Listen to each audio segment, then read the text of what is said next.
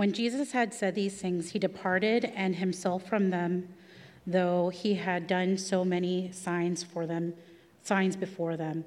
They still did not believe him, so that the word spoken by the prophet Isaiah might be fulfilled. Lord, who has believed what he heard from us, and to whom has the arm of the Lord been revealed?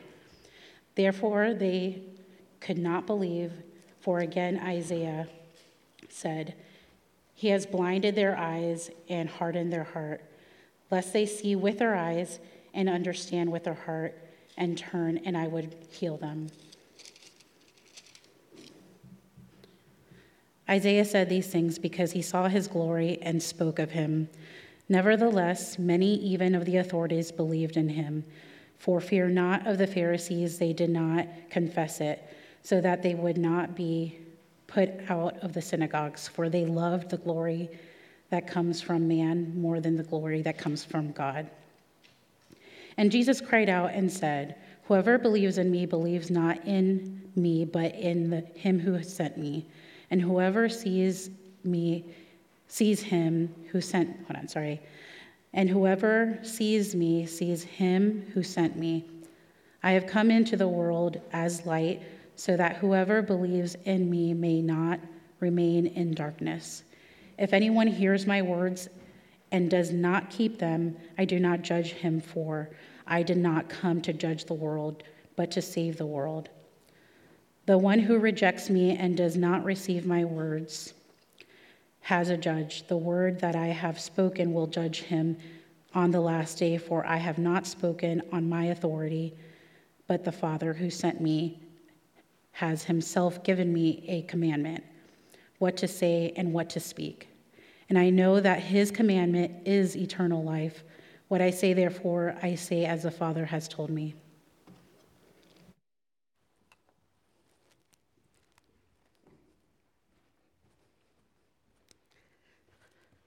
Thanks, Cynthia, and thanks, band. Like Ellen and Peter said, welcome to High Wealth Church. We're glad that you're here. My name is Spencer. I'm one of the pastors. And right now we are in a sermon series in the book of John. John was one of Jesus' disciples. He writes about what he saw. He writes about Jesus' life, ministry, signs and wonders, and his death and resurrection. And so, great passage. Exciting, confusing, tough passage. When I first read this a couple weeks ago, when I knew that this was what I was going to be preaching on, I was kind of like, yikes, like how do we understand this one? And then I read a commentary on this one, and the very first thing they say, this prophecy that's quoted like 6 other times in the New Testament is one of the hardest to understand in all the Bible. And so Pastor Chris, who preaches most weeks, he's gone this week, so he gave me this passage, so thanks, boss.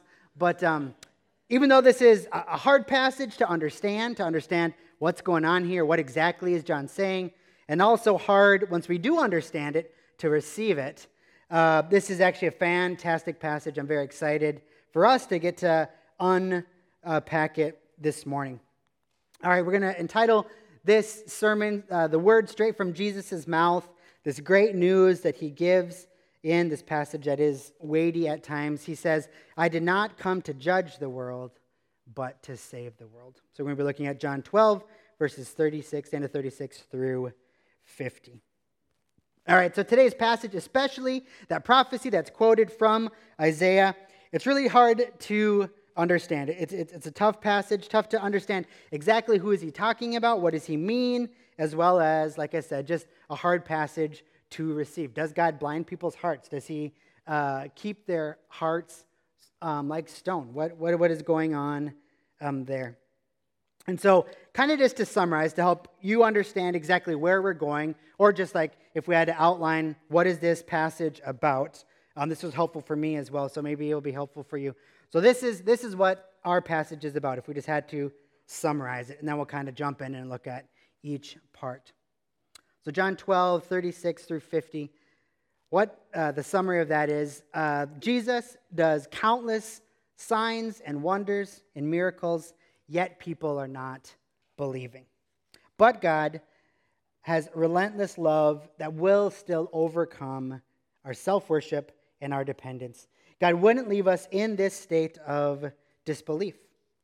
Despite deserving judgment, God sends his Son to be the Savior of the world, to bring light into the dark world, and his command that he gives to his Son was to bring eternal life to those who would believe. So that's what our passage is about. Now we're going to kind of zoom in and look at a number of different parts to better understand how did we got to that summary and what exactly is meant here. So right off the bat, maybe if you don't know anything about the Gospel of John, maybe if you don't know how this ends, for sure for the people at this time, there was kind of a big elephant in the room. And maybe you picked up on this, maybe you didn't think about this, but the big elephant in the room is that, is Jesus a failure? Might sound kind of weird to say that, especially if you're a Christian, but is Jesus a failure? And you're wondering, well, why is Spencer saying that? But for the first century context, I was reading this for the first time and didn't know the ending, or just the people right here in our story, Jesus is supposed to be this coming king. He's supposed to be the Messiah that's going to usher in the kingdom of God and what's going on, right? What's going on? Our passage just said Jesus did so many signs and miracles, yet people were not believing in him. Little belief among the crowds, very few followers at this time, a few dozen, maybe 100 followers.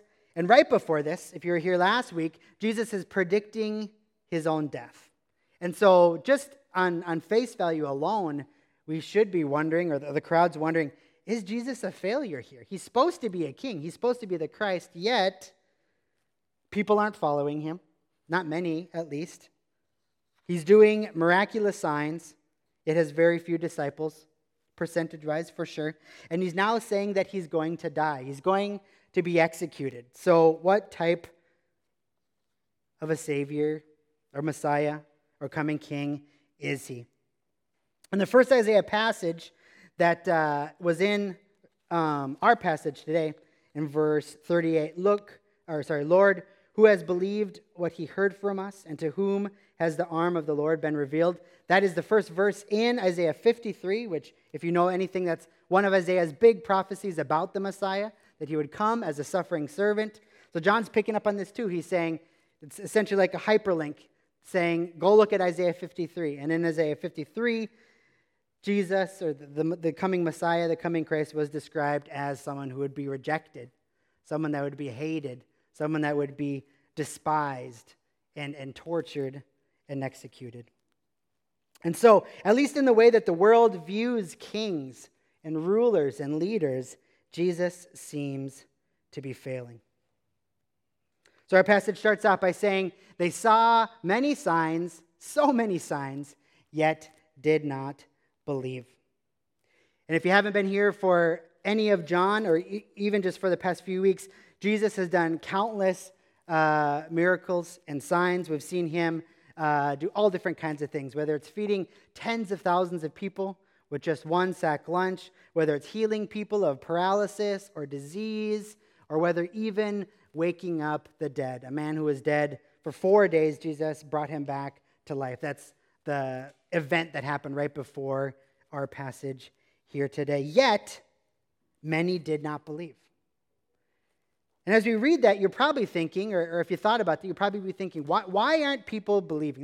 That's the big question at the beginning of our passage. Why aren't people believing? Most of us think, man, if Jesus was here, if he was just here in the flesh, it would be so much easier to believe, right? But now he's in heaven with God the Father, and so it's harder. Or even more so, if I saw Jesus calm the waves and rebuke the storm and the wind, man, I would have no problem believing in him.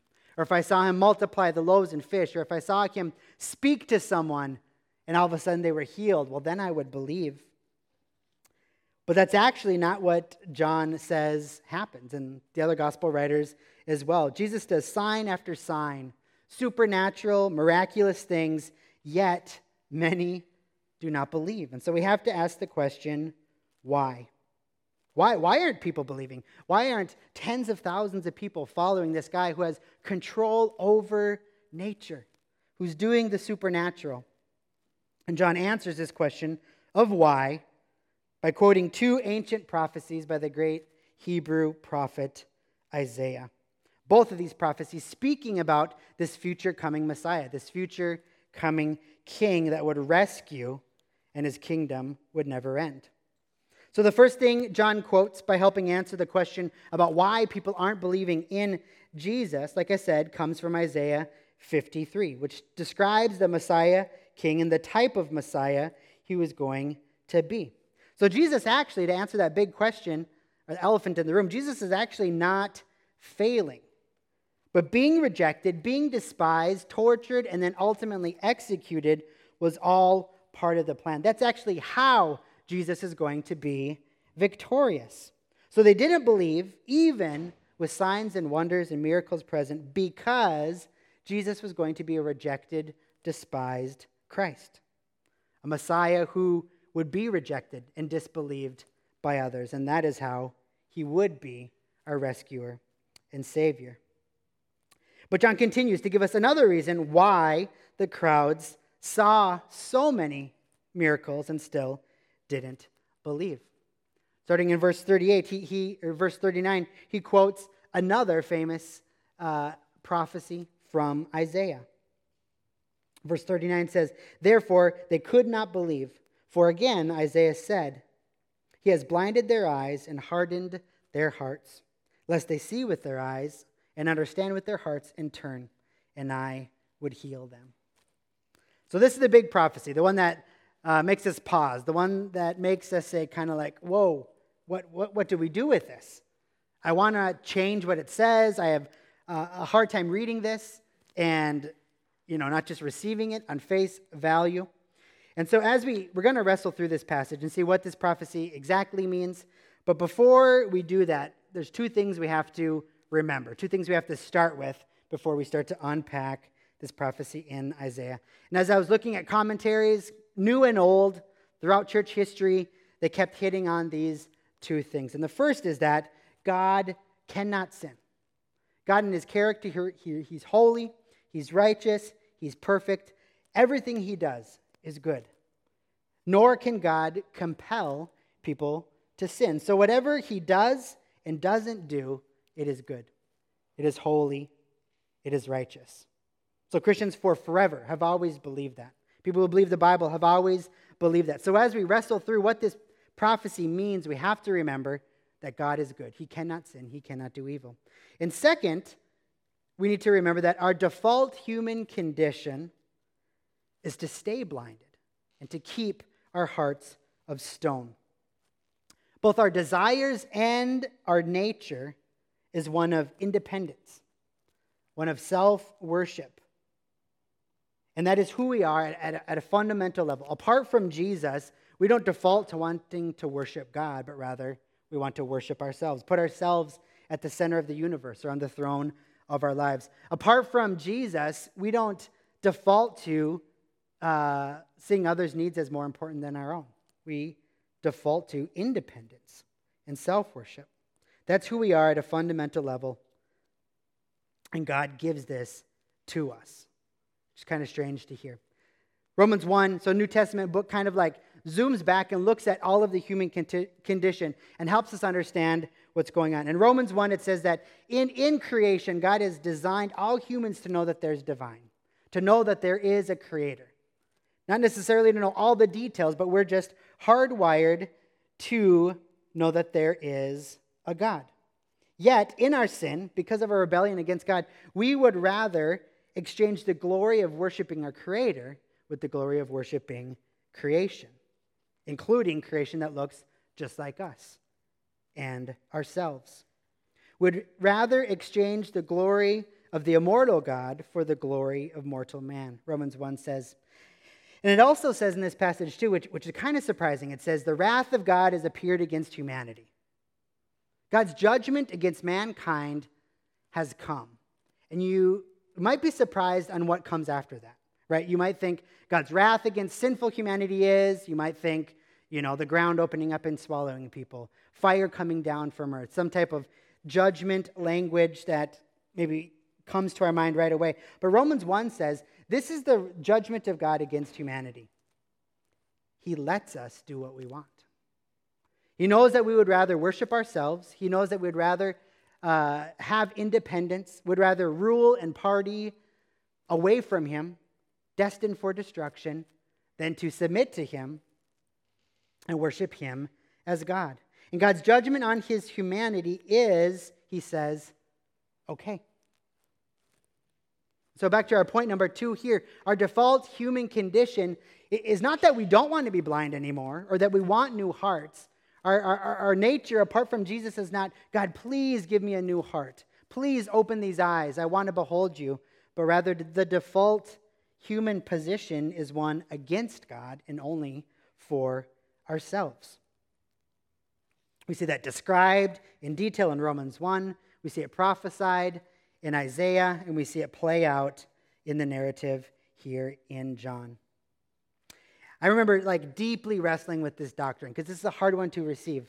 I remember thinking in my early 20s that the doctrine that God saves us and we don't ultimately choose him, accept him, or do anything to be pleasing or desirable or to open up our own eyes and give ourselves new hearts. That was really hard for me. And I was wrestling especially between these two things. I knew that God was good. I knew that he's holy. I knew that he's righteous. I knew that he loves us deeply. And so in my mind, because that existed, he would never say no to someone who wanted their eyes opened. He would never say no to someone who wanted a new heart. If God's loving, he would never say no to the person that's truly, honestly seeking him. But what I was missing, and I literally remember the moment, I was sitting at Chris and Rob's Chicago Taste Authority, and a light bulb went off that person doesn't exist. The person that says, God, I want to believe, help me to see. But God's like, sorry, I flipped the coin. Heads came up. You're on that list. That person does not exist. If someone has a desire to see, a desire to know God, a desire to have a new heart, then that is God giving them that desire. He is the one that's melting their heart of stone and removing the veil from their eyes or the scales from their sight. There's never existed a person in history who's wanted to believe, but God said no. But rather, number 2 is our reality. Apart from God interrupting, unjustly stepping in and saying, no, I'm not going to let you worship yourself only. I'm not going to let you follow independence. I am going to take you off the throne of your life. I am going to give you new eyes and a new heart, whether you ask for it or not. Apart from God doing that, this is our reality. Our default human condition is to rebel against God.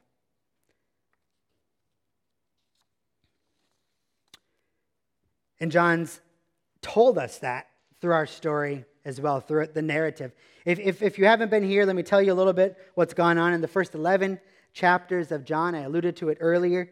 But so far in John, Jesus has done supernatural things. He's done signs and wonders that no one else could do except for someone who's been sent by God. Literally, tens of thousands of people have seen him do supernatural, miraculous things. Yet at this point in the story, how many people are following him? Maybe 100, maybe 150. So John in his story is sharing, number 2 here, that's the human condition. Right? We think we might be different, but the reality is tens of thousands of people saw Jesus, God in flesh, doing only what the divine could do, and less than 1% actually followed him, actually believed. Remember what our passage starts off today? He did so many miracles in front of them, yet very few believed. And that is human nature. Even though we might see something unbelievable, we do not respond to it with what it demands. Is that we get off the throne of our own lives or that we submit and follow our Savior. So whatever this prophecy means, and to be clear, it's hard, and church fathers and mothers all across the globe for 2,000 years have debated what exactly this means. Regardless of whatever this prophecy means, these 2 things we can know. God is good. God is holy. God is righteous.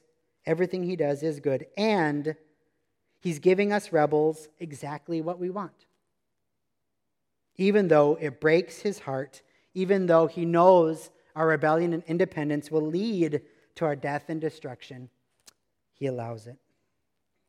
We often think that our default is submission. Our default is worship. Our default is faith and trust. But it never is. It's not like these people wanted to see and believe, but God stopped them from doing it. We want the glory. We want the respect of others. We want acceptance by men. We want the comfort. Which leads us to the second reason John says that people did not believe. They saw many signs, yet they didn't believe, because we are glory thieves. It's not as if each individual person doesn't have responsibility and choice. So even though we have this very big God, sovereign God, providence of God prophecy here, it's not as if humans don't have real choice. Surrounding these very tough words of God blinding eyes and hardening hearts is this, at the very same time, descriptions of humans seeing yet not choosing. Right? That's how our passage starts. They saw, yet they chose not to believe. And then later we read that they count the cost and they realize it wasn't worth it. In verse 42 we read, nevertheless, many even of the authorities believed in him. Even the religious leaders, some of them believed in him. But for fear of the Pharisees, they did not confess it, so that they would not be put out of the synagogue. For they love the glory that comes from man more than the glory that comes from God. So maybe first thought we think, oh man, these guys are cowards, right? They see and they even believe. They're actually convinced, some of them, some of these leaders, that, man, only what Jesus is doing can really come from God. Yet, for fear of getting kicked out, for fear of what other people will say, they choose not to believe. So we might start by thinking, man, these guys are cowards. Yet also, maybe some of us are thinking, or if we think more about this, we actually maybe have some empathy towards these people. Because these religious leaders are actually understanding Jesus and his teachings. They actually are counting the cost. They're getting what he's saying. Whether it's last week's passage where Jesus says, you must hate your life in order to save it. Or whether it's Jesus' calls to deny themselves, to take up their cross, to follow him. These religious rulers are realizing that believing in Christ will come at great cost. It will come at great cost. They will have to deny their lives. They will have to deny their comforts. They will be kicked out of the synagogue, our passage explicitly says. They will lose their religious identity. They will lose the center of their culture. They'll be ostracized and hated by their friends and their family. And so they're counting the cost. They realize what following Jesus will cost them. So while they are being fearful and cowards, they also are actually understanding what Jesus calls them to. But not just these particular people, but we all value our own glory and acceptance and praise more than the glory we receive from God. That's just our human condition, sinful nature, which we've been talking about. That is us. We are these people that see and kind of believe, but are choosing to give up because we're afraid of what it's going to cost us. We're afraid of losing respect and face in front of others. Yet, there's hope in Jesus. This phrase we've been saying, maybe every single sermon in the Gospel of John, is that the news is bad, but the story doesn't stop there. Our situation is horrible, yet there is hope in Jesus. So as we talk about this right here, notice that this does not mean that denying Christ once and you're screwed. Or maybe not even once. Maybe like you wrestle with this many times. Maybe you're worried about acceptance of others. Maybe you just have lots of doubts. Maybe you're afraid of what it will cost you. And this lack of trust in God, this lack of trust in Jesus and his message and his gospel, maybe that will be something you struggle with your entire life. If that's you, know that your acceptance is not based on you believing perfectly. Right? As the story continues, spoiler alert, This happens again and again, actually. So we see people so far that have these exact people, right? We have Nicodemus, who showed up in chapter 3, a religious leader that went to Jesus at night because he was afraid what his buddies would say. He was afraid what other religious leaders would say. And so he has this interaction with Jesus. He wants to understand, but he doesn't, and he doesn't follow Jesus. But later on in the story, we see he does believe. After Jesus' death and resurrection, Nicodemus does believe. So after rejecting Jesus earlier, after being more afraid about the glory of man and what his fellow Pharisees are going to say, he does believe. Or Joseph of Arimathea, if you know him, another Pharisee who was a secret disciple of Jesus, who later, after Jesus' death, is the one that buries Jesus' bodies. Or not even just these people. Think about Jesus' disciples, right? Think about Jesus' disciples who are cowards, who the night of his crucifixion fall asleep, and then all the 12 abandon him, right?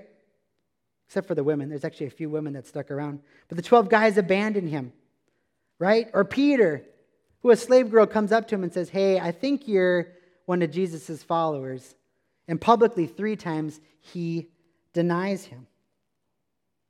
So our passage here today does not mean if you value the glory of man once, or if you have a hard time confessing Christ publicly to your friends and family, to your colleagues, to your neighborhood. If you are afraid at times, if you do deny Christ publicly, it's not as if it's hopeless, but rather we see throughout the story, Jesus has grace and gives faith and life to all different kinds of people, including cowards, including people who care about man's glory more than God's. So why didn't they believe? Back to our big question that we started with. Why didn't they believe?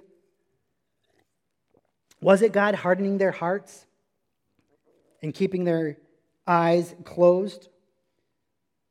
Or was it themselves, making bad choices and caring more about man's glory than God's? John tells us the answer to that question is both.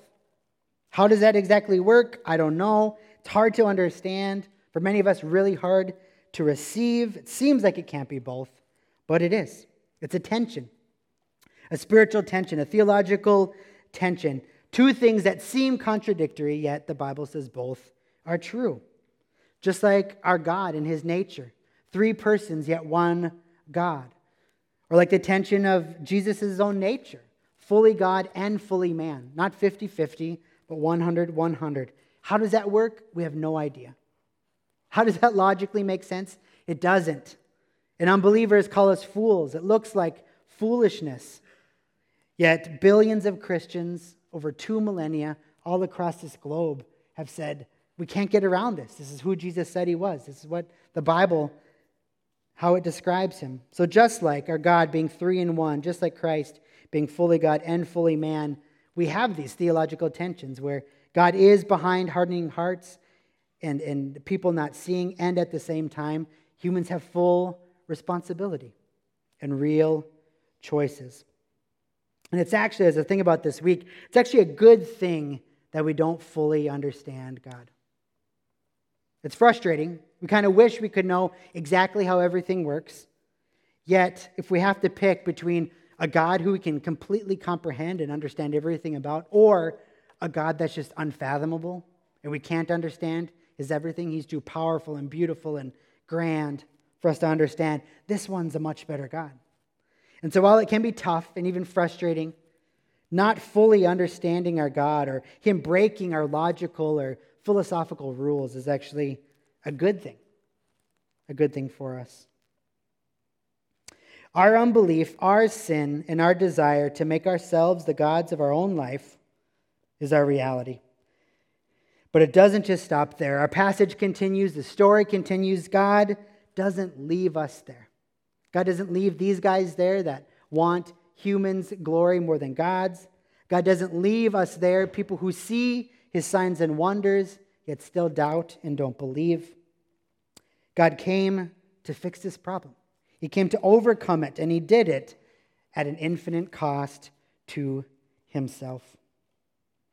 God doesn't leave us there, and that's how our passage continues. Verse 49, Jesus continues. He says, "For I have not spoken of my own authority, but the Father who has sent me, has himself given me a commandment, what to say and what to speak.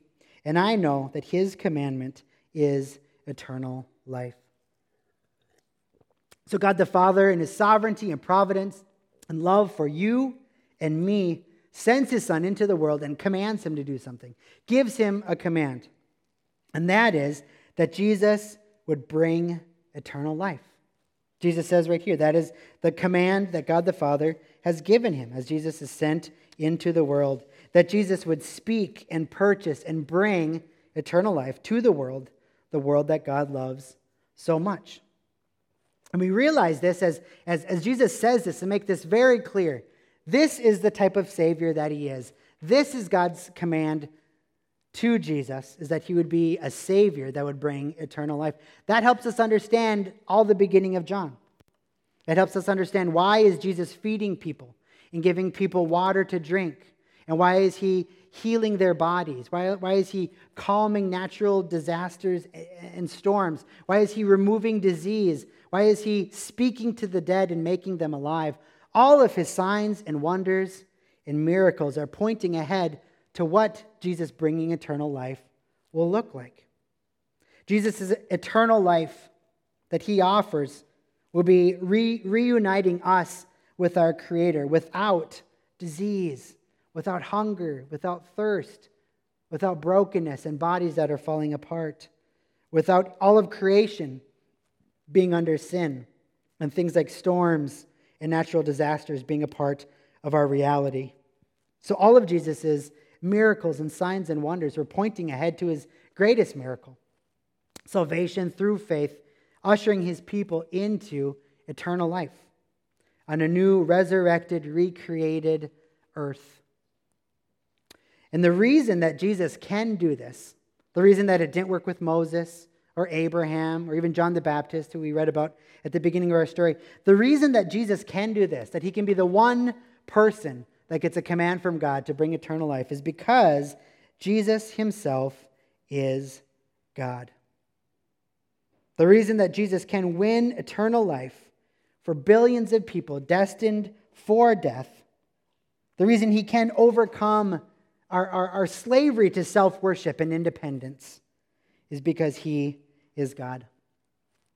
Some of you might have caught that in our passage, some of the really clear, explicit stuff that Jesus is saying. It's shocking to the first listeners of this, to a Jewish person that knew their Torah really well. This was offensive. It was insulting to the listeners, unless they're true. Jesus says things like this in verse 44. Jesus cried out and said, "Whoever believes in me believes not in me, but in him who sent me." And later Jesus says, the Father sent him. So whoever believes in me doesn't believe in me, but believes in him who sent me, God the Father. Verse 45, and whoever sees me sees him who sent me. Whoever sees me, Jesus says, sees God the Father.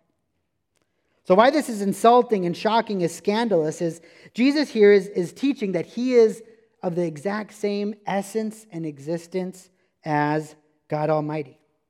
Jesus here is declaring that faith in him equals faith in Yahweh, the God of Abraham, the Isaac, and Jacob. Jesus is announcing to these crowds that he is the visible reality of the invisible God. We've already seen this multiple times in John, where we read that God is invisible and no one can see God. If you remember the Old Testament, the Hebrew Scriptures, Moses, one of the greatest figures in all of the Hebrew story, in all of the Old Testament, actually speaks to God and says, God, I want to see your glory. I want to see your beauty, your power, your majesty. Can I? And this is God's response to him. He says, God responds to Moses, you cannot see my face, for man shall not see me and live. From Exodus 33. God is so perfect and holy and too divine and glorious for our sinful mortal bodies to behold. Yet here in John, Jesus is saying the unthinkable, right? Good Jewish men and women who know God is invisible. We cannot see. We are sinful. He is holy. If people see God, they fall down dead. Not even Moses could see him, yet Jesus here is saying the unthinkable. He's saying, that's me. I am God. You want to see the Father? If you want to see Yahweh, look at me. If you see me, you see the God of Abraham, Isaac, and Jacob. And you can live.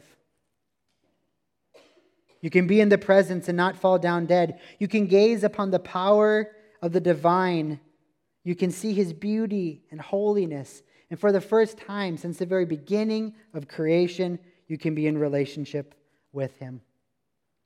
The New Testament speaks about Jesus in powerful, poetic, and complete language. We read in Colossians 1 that Jesus is the image of the invisible God. For in him, in Christ, all the fullness of God was pleased to dwell. Jesus is fully God. Hebrews 1:3 says something similar. Jesus is the radiance of the glory of God. He's the exact imprint of his nature. Jesus is truly and fully divine. He's the second member of the triune God, 3 persons in one unified God, and he was sent by the Father into the world on a rescue mission because of the Father's great love for you and for me and for the world. So Jesus comes not as a judge, not as someone who is against rebellious humanity, but he says he comes as a Savior. We read in verse 47, Jesus says, "If anyone hears my words and does not keep them, I do not judge him, for I did not come to judge the world, but to save the world." Now, this passage is long and so layered. I have pages and pages of notes and related passages we're not going to get to today, so I'd encourage you, keep studying this. I'm sure lots of stuff's coming to your mind throughout the sermon as well. Study this with your friends, your family, roommates, community group this week. We're not going to get a chance to do all this here this morning, but what Jesus here says is that he is sent from God the Father as a Savior. If you want to know who Jesus is, he says, my mission is to be a Savior. Not to just be a rabbi or a miracle worker, not even a judge, even though all those things are partly true and good and just. Jesus says, I was sent into the world to save the world. You know, Philippians 2, there's this great song, maybe early church creed, that describes what Jesus did. Though he was in the form of God, he did not consider equality with God something to be grasped, but he lessened himself. He condescended himself. He emptied himself and became a lowly human. And not just any human. He didn't come as an earthly king or even as an earthly judge, but he came as a servant. Jesus came as a Savior. And as a human, his main mission wasn't just to do all these signs and wonders, which he did, and pointed ahead to something greater. It wasn't just his teachings that set up what his ultimate mission was, but he came as a Savior. Our default mode is to be against God, to be the gods of our own lives, to be independent, to not want to serve God and believe in him and follow him. Yet God the Father loved us too much to let that happen. His plan was always to send his Son as a Savior. He loved us too much to let us just wander towards our own destruction. And so he sends his Son to rescue humanity. John later writes a letter, very similar language, the same author. In 1 John he writes, "And we have seen and testify that the Father has sent the Son to be the Savior of the world." This was God's plan. From the very beginning, from just moments into humanity's rebellion against God, he prophesied. He said, this is what will happen. Even though humanity's rebelled against me and the curse now rules and reigns all over, it will not always be so. There'll be a seed from the woman, an offspring from the woman that will one day crush the head of the serpent, of our enemy, Satan, and sin and death. And that is Jesus, the ultimate offspring of the woman that would crush our enemies and also be bitten and bruised by the snake and die himself, but not a fatal blow or a partially fatal blow. But he would come back victorious as Lord and Savior. Here in 1 John 2, we see a great contrast, right? In our passage today, we see people seeing what Jesus did, hearing what he said, and saying, wow, he has to be. He has to be God. Yet, for fear of man and for wanting glory from other men, they choose not to confess it. They keep it in their minds. They don't act on it. They don't submit and believe. In contrast to that, this is what John says, right? Here he says, the Father sent the Son to be the Savior of the world, and whoever confesses that Jesus is the Son of God, God abides in him, and he in them. So in contrast to these religious rulers that in theory or in their heads believe that Jesus really is God, yet choose not to act on that, kind of reminds me of, Satan and his demons, who know the reality of who Jesus Christ is, who know what he's done, but are not saved because they have not confessed that Jesus is their Lord. They have not submitted and repented and believed. So this finally brings us full circle to the end, or to the beginning, where we started. The mission of Christ has always been the salvation of the world. The mission of Christ was always to be the Savior of humanity. Since the very beginning, God gave his Son a command that he would bring eternal life. And that was going to come through Jesus' death and resurrection. But for Jesus to die, for God's plan of salvation and redemption and rescue to happen, Jesus had to be rejected. As Isaiah 53 prophesied, as the plan had to play out, Jesus had to be rejected. Men's eyes had to be blinded. Men's hearts had to be stoned so that Jesus would be rejected, so that he would be executed, so that he would be put on a cross. So here John is helping us see, here in this ancient prophecy of Isaiah, that Jesus' death for our sins was always the plan. Do you notice how he described it? Verse 41, we kind of skimmed over it. Isaiah said these things. Isaiah said this prophecy about God hardening hearts and closing eyes. Isaiah said these things because he saw Jesus' glory and he spoke about him. So that prophecy is ultimately about the gospel, ultimately about God hardening hearts and closing eyes so that the rescue of all humanity could happen.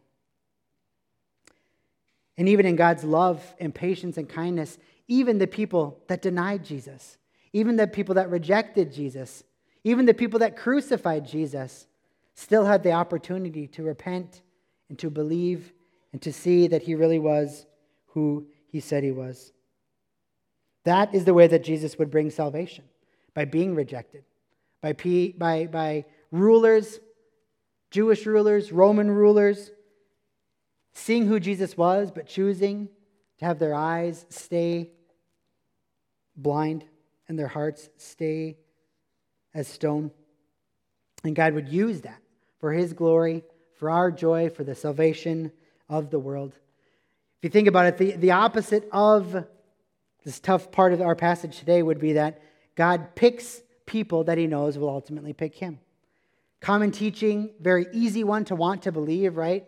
So when you read this prophecy in Isaiah, we might think, well, God looked into the future using his foreknowledge and his power, and he said, oh, that person will choose me, and so I'm going to make him believe. That person would reject me, and so his eyes can stay hidden. But ultimately, that is earning our salvation. Ultimately, that is us choosing God and turning his head. Brother, the gospel is better news. We were all blind. We all had hearts of stone. We were all spiritually dead, all of us. And God unjustly, unfairly broke the rules. And he took off the veil that was in front of your eyes, even though you didn't want him to take it away. He removed your heart of stone and gave you a new heart. He put his spirit inside of you. He gave you new desires. And if that's you here today, if you are a Christian, praise God that he did that apart from your rebellious heart, apart from your desire to be your own God. And if you're not a Christian here today, that's what he offers you today. If any of this sparks curiosity and a desire, you see who Jesus is and you're drawn towards that, that's him working in your life. That's the spark of a flame that he wants to grow and explode in your life. So know that he offers his salvation to you. He says, confess with your mouth that I am Lord. Believe in me, not in yourself, and you'll be saved. Let's pray. God, we thank you for hard passages that we cannot skip over, we cannot overlook, that we are confronted with the reality that apart from you, we don't want anything to do with you. As C.S. Lewis famously said, the people in hell want to be there, would rather rule and party in our own torment and destruction than submit to you and to be united to you. And so, God, we see this play out in our passage here today. We thank you that you overcame our spiritual deadness and our rebellion against you because of your love for us, not because we would have picked you or not because we are better people than those in our story here today, but just because of your love for us. And we need your help. Give us more faith, God, faith for the first time or faith to continue. As Tim Keller famously describes the gospel, both at the same time, we are more evil and sinful and broken and hopeless than we ever dared acknowledge. And at the very same time, we're more loved and accepted in Christ than we ever could dare hope for. But both are true. We need both of those parts of the gospel. So help us to believe, strengthen our faith, give us more trust in you. And when we fail, when we don't confess you in front of others because of fear, when we see and know who you are but don't respond to that because we know how much it costs, how much of a sacrifice it'll take, we pray that you would change our hearts. We need your help again and again to give us hearts of flesh and eyes that can see, to behold your glory and to be moved by it, to be transformed by it, to respond to it. So help us in all this. We thank you for your deep love that will never change, that is seen in Jesus Christ. We pray. Amen.